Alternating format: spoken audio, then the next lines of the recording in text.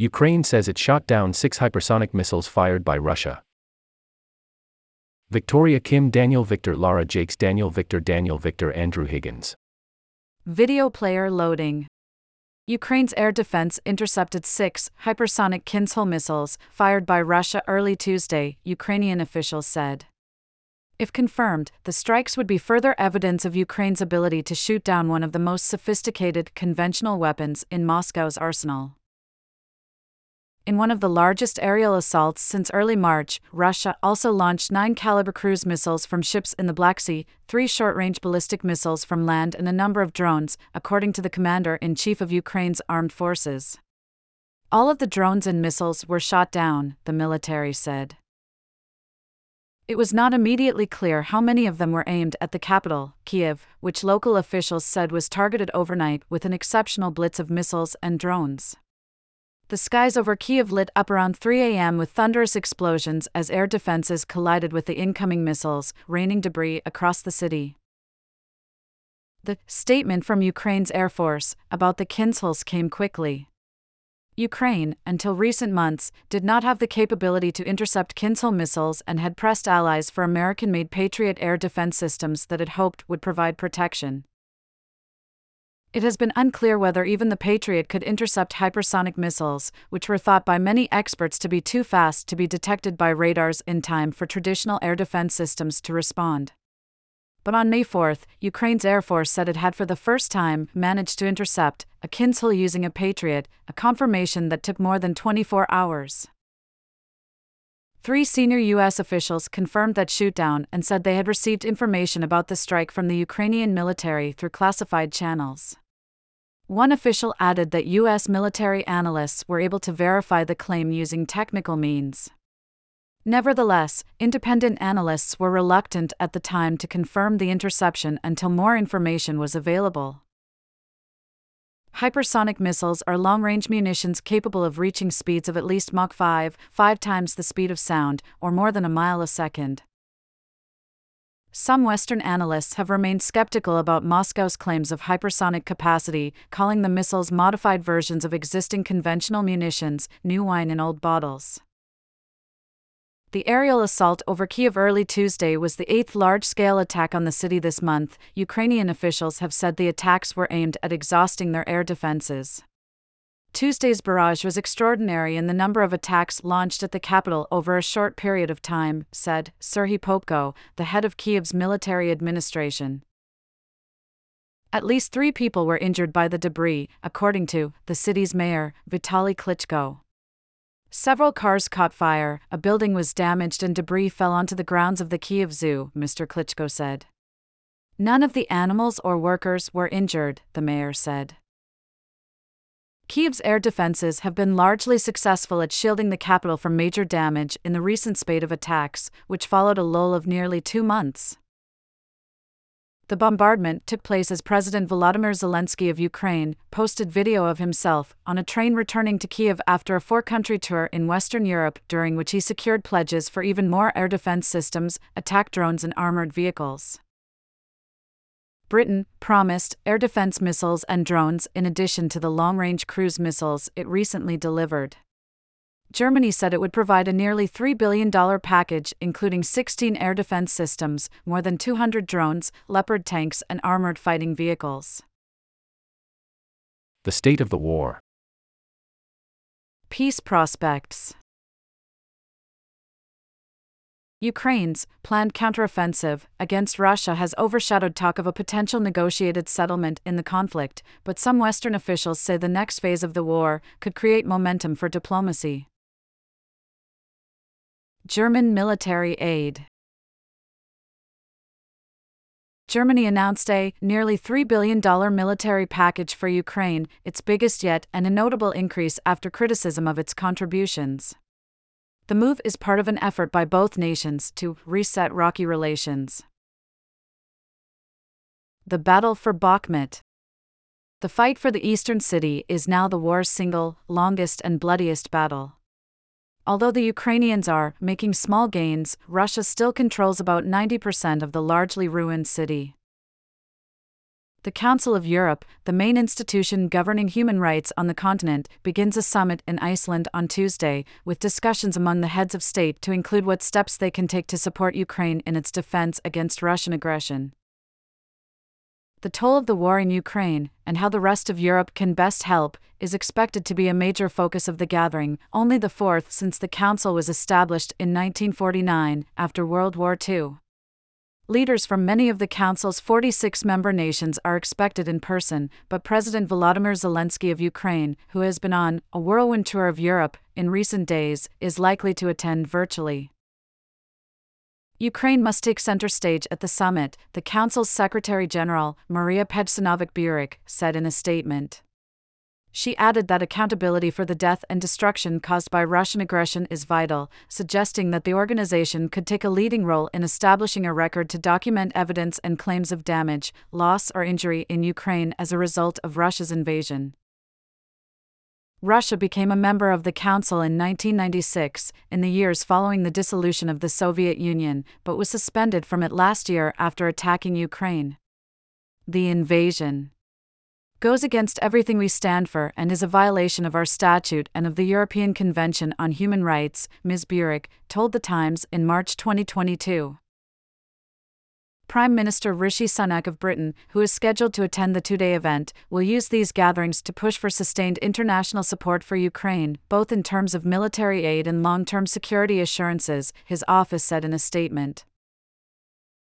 The Council, which is distinct from the European Union, was formed to uphold democracy, human rights, and the rule of law on the continent.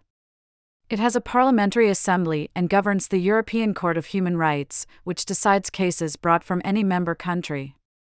Its previous summits were in 1993, 1997, and 2005.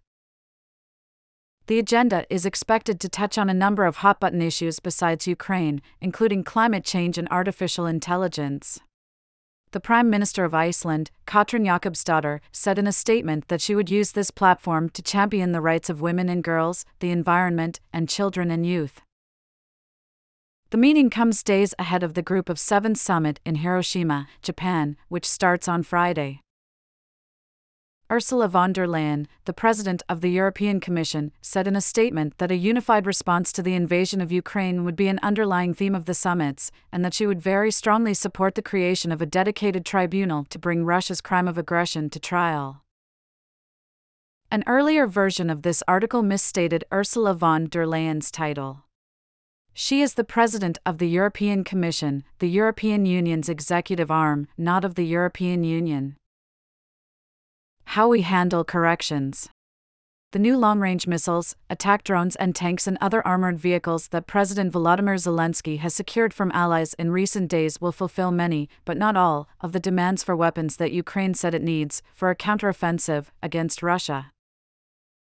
Military analysts believe at least some of the latest tranche of Western weapons will be quickly sent to the front lines to cut off Russian supply routes and to strike at their artillery systems and command centers in Ukraine's south and east. Others may be delivered later, including in the autumn or beyond, to help Mr. Zelensky plan for future operations should the war continue to drag on. But the robust package, announced as Mr. Zelensky visited 4 European capitals over the last 3 days, may signal that Western officials now believe Ukraine could retake significant swaths of territory in the counteroffensive, said Jacob von Kierkegaard, a former Danish army intelligence officer. We wouldn't be committing this amount of weapons to Ukraine at this point if the thinking was that it was not likely that they would succeed, said Mr. Kierkegaard, who is now a senior fellow at the German Marshall Fund Research Group in Brussels. Some Western officials hope that if the Ukrainians make substantial gains of territory, they would have more leverage in any peace negotiations. Just last week, Mr. Zelensky had warned that the anticipated counteroffensive against Russia that was expected to begin this spring or early summer could be delayed unless Kyiv quickly received more weapons. European allies responded in a matter of hours. Perhaps the most significant commitment came from Germany, which on Saturday announced, just before Mr. Zelensky landed in Berlin, that it would send Ukraine 30 additional Leopard tanks and 20 armored fighting vehicles, 16 air defense systems, more than 200 drones and a slew of other arms and ammunition. The leaders of France and Italy also gave vaguer promises to send light tanks, ammunition, and air defense systems. The additional Leopards and infantry fighting vehicles that Germany is sending as part of its package worth €2.7 billion, or nearly $3 billion, will be most useful on Ukraine's southern steppe, where the Russian-controlled terrain, Mr. Kierkegaard said, is well suited for tank or maneuver warfare. But Max Bergmann, the director of the Europe, Russia and Eurasia program at the Center for Strategic and International Studies in Washington, noted that it was not clear that all of the newly pledged German tanks would arrive soon. Berlin has already delivered 18 Leopard tanks to Ukraine. However, he said, the commitment helps give Ukraine a degree of confidence as military planners prepare for a drawn-out battle. As of early March, only 31% of tanks and 76% of other armored fighting vehicles had been delivered to Ukraine for the coming counteroffensive, according to classified U.S. military assessments that were recently leaked, although American officials have said far more have been delivered in the months since. The Biden administration has also pledged to send 31 American-made Abrams tanks to Ukraine, but they are not expected to arrive until fall at the earliest. The new air defense systems that were promised may help ease American worries that Ukraine did not have enough to protect itself as the counteroffensive neared. 4 of the 16 air defense systems that Germany has newly pledged are considered among the most sophisticated on the market. The newly promised long-range Storm Shadow missiles, which Britain pledged on Thursday, help answer a long-standing request from Ukraine. The United States has so far resisted sending American long-range missiles to Ukraine, in part to avoid potentially escalating the war with weapons that Ukraine could use to reach into Russian territory. Mr. Kierkegaard said the long-range drones that Britain pledged on Monday are of particular threat to the Russian Navy's Black Sea Fleet in the Crimean port of Sevastopol and other sites in and near Crimea, including the Kerch Strait bridge that connects occupied Crimea to Russia. Crimea has been a key staging ground for the Russians operating in captured territory in southern Ukraine. Robert Shanov, identified as a former employee of the U.S. Embassy in Russia, was arrested in the Russian city of Vladivostok and charged with conspiracy, according to the Russian state news agency TASS. The report did not identify his nationality. Vedant Patel, a State Department spokesman, told reporters at a briefing on Monday that he had seen the report but that I don't have anything additional to offer at this time. TASS, quoting an anonymous law enforcement official, said that Mr. Shanov was accused of collaboration on a confidential basis with a foreign state or international or foreign organization. He has been taken to Lefortovo prison in Moscow, TASS reported, and no court date has been set. Being held in isolation is commonplace at Lefortovo, a notorious high-security prison whose inmates currently include Evan Gershkovich, the Wall Street Journal correspondent who was accused of espionage in March, charges that his employer and American officials have strongly denied. It is also where Paul Whelan, a former U.S. Marine who is serving a 16-year sentence on what the United States has said are fabricated charges of espionage, was held for 20 months until his trial in 2020. He is now at a forced labor camp several hundred miles away. In the Soviet era, the KGB kept Soviet dissidents at the prison, and it has been used more recently to isolate opponents of the Kremlin. Corrections were made on May 15, 2023. Because of an editing error, an earlier version of this article incorrectly attributed a nationality to the former U.S. Embassy employee detained in Vladivostok. It is not known whether the person is an American. The TASS report did not identify the person's citizenship. An earlier version also incorrectly stated the whereabouts of Paul Whelan. He is not currently being held at Lefortovo prison in Moscow. He is now at a forced labor camp in Mordovia, several hundred miles to the southeast of Moscow. How we handle corrections. United States officials see continued indications that Iran and Russia are expanding their military partnership, with Russia having employed large numbers of Iranian drones against Ukraine and seeking to procure more, John Kirby, a White House spokesman, said at a press briefing on Monday. Iran has provided Russia with more than 400 one-way attack drones since August, most of which have been used against Ukraine's infrastructure as Russia presses its invasion, Mr. Kirby said, and discussions of buying more advanced weapons are now continuing. By providing the drones, Iran has been directly enabling Russia's war of aggression in Ukraine, Mr. Kirby said. Russia is also providing more defense cooperation to Iran, Mr. Kirby said, at a time when Iran is seeking to buy billions of dollars in Russian fighter jets, attack helicopters, and Yak-130 combat trainer aircraft. Iran's ability to carry out destabilizing activities in the Middle East, he said, has only been heightened. The United States has tried to prevent the Iranian drone sales. It has choked off Iran's ability to produce the craft, made it harder for Russia to launch them, and helped Ukraine with its air defenses. Mr. Kirby said on Monday that the United States was using the tools at our disposal to expose and disrupt these activities, and we are prepared to do more. The United States, the European Union, and Britain have sanctioned Iran for supplying the drones. Iran has denied sending them for use against Ukraine. In November, Iran's foreign minister acknowledged sending the drones to Russia, but said the deliveries had all taken place before the full-scale invasion began in February 2022. Western officials believe Russia and Iran have developed an alliance of convenience, one that flows both ways. Iran has bought billions of dollars worth of military equipment, including fighter jets, from Russia, Mr. Kirby said. The partnership between Russia and Iran is directly enabling Iran's destabilizing activities in the Middle East, posing a threat not just to Ukraine, of course, but also to Iran's neighbors, he said. This is a full-scale defense partnership that is harmful to Ukraine, to the region in the Middle East, and to the international community. Mr. Kirby also said the White House plans to help businesses and governments understand the Iranian drone program and related illicit practices, so they can avoid inadvertently contributing to Iran's efforts. Amid swirling rumors about the health of President Alexander G. Lukashenko of Belarus, state news media on Monday released photographs of him, an apparent attempt to tamp down speculation that he was seriously ill.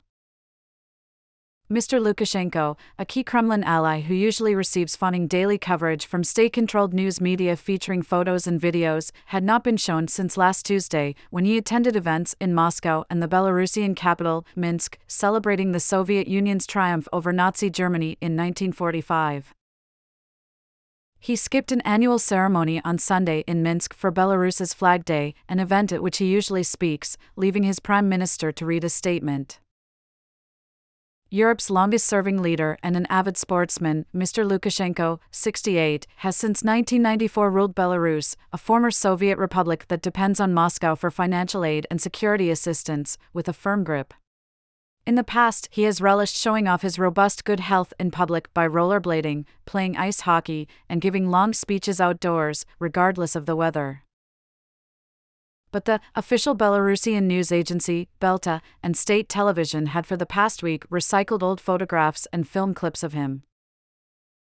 Ukrainian officials and media fed a swirl of gleeful rumors around the health of Mr. Lukashenko, who is widely reviled in Ukraine for allowing Russia to use Belarus, which borders both nations, as a staging ground for its full-scale invasion in February 2022.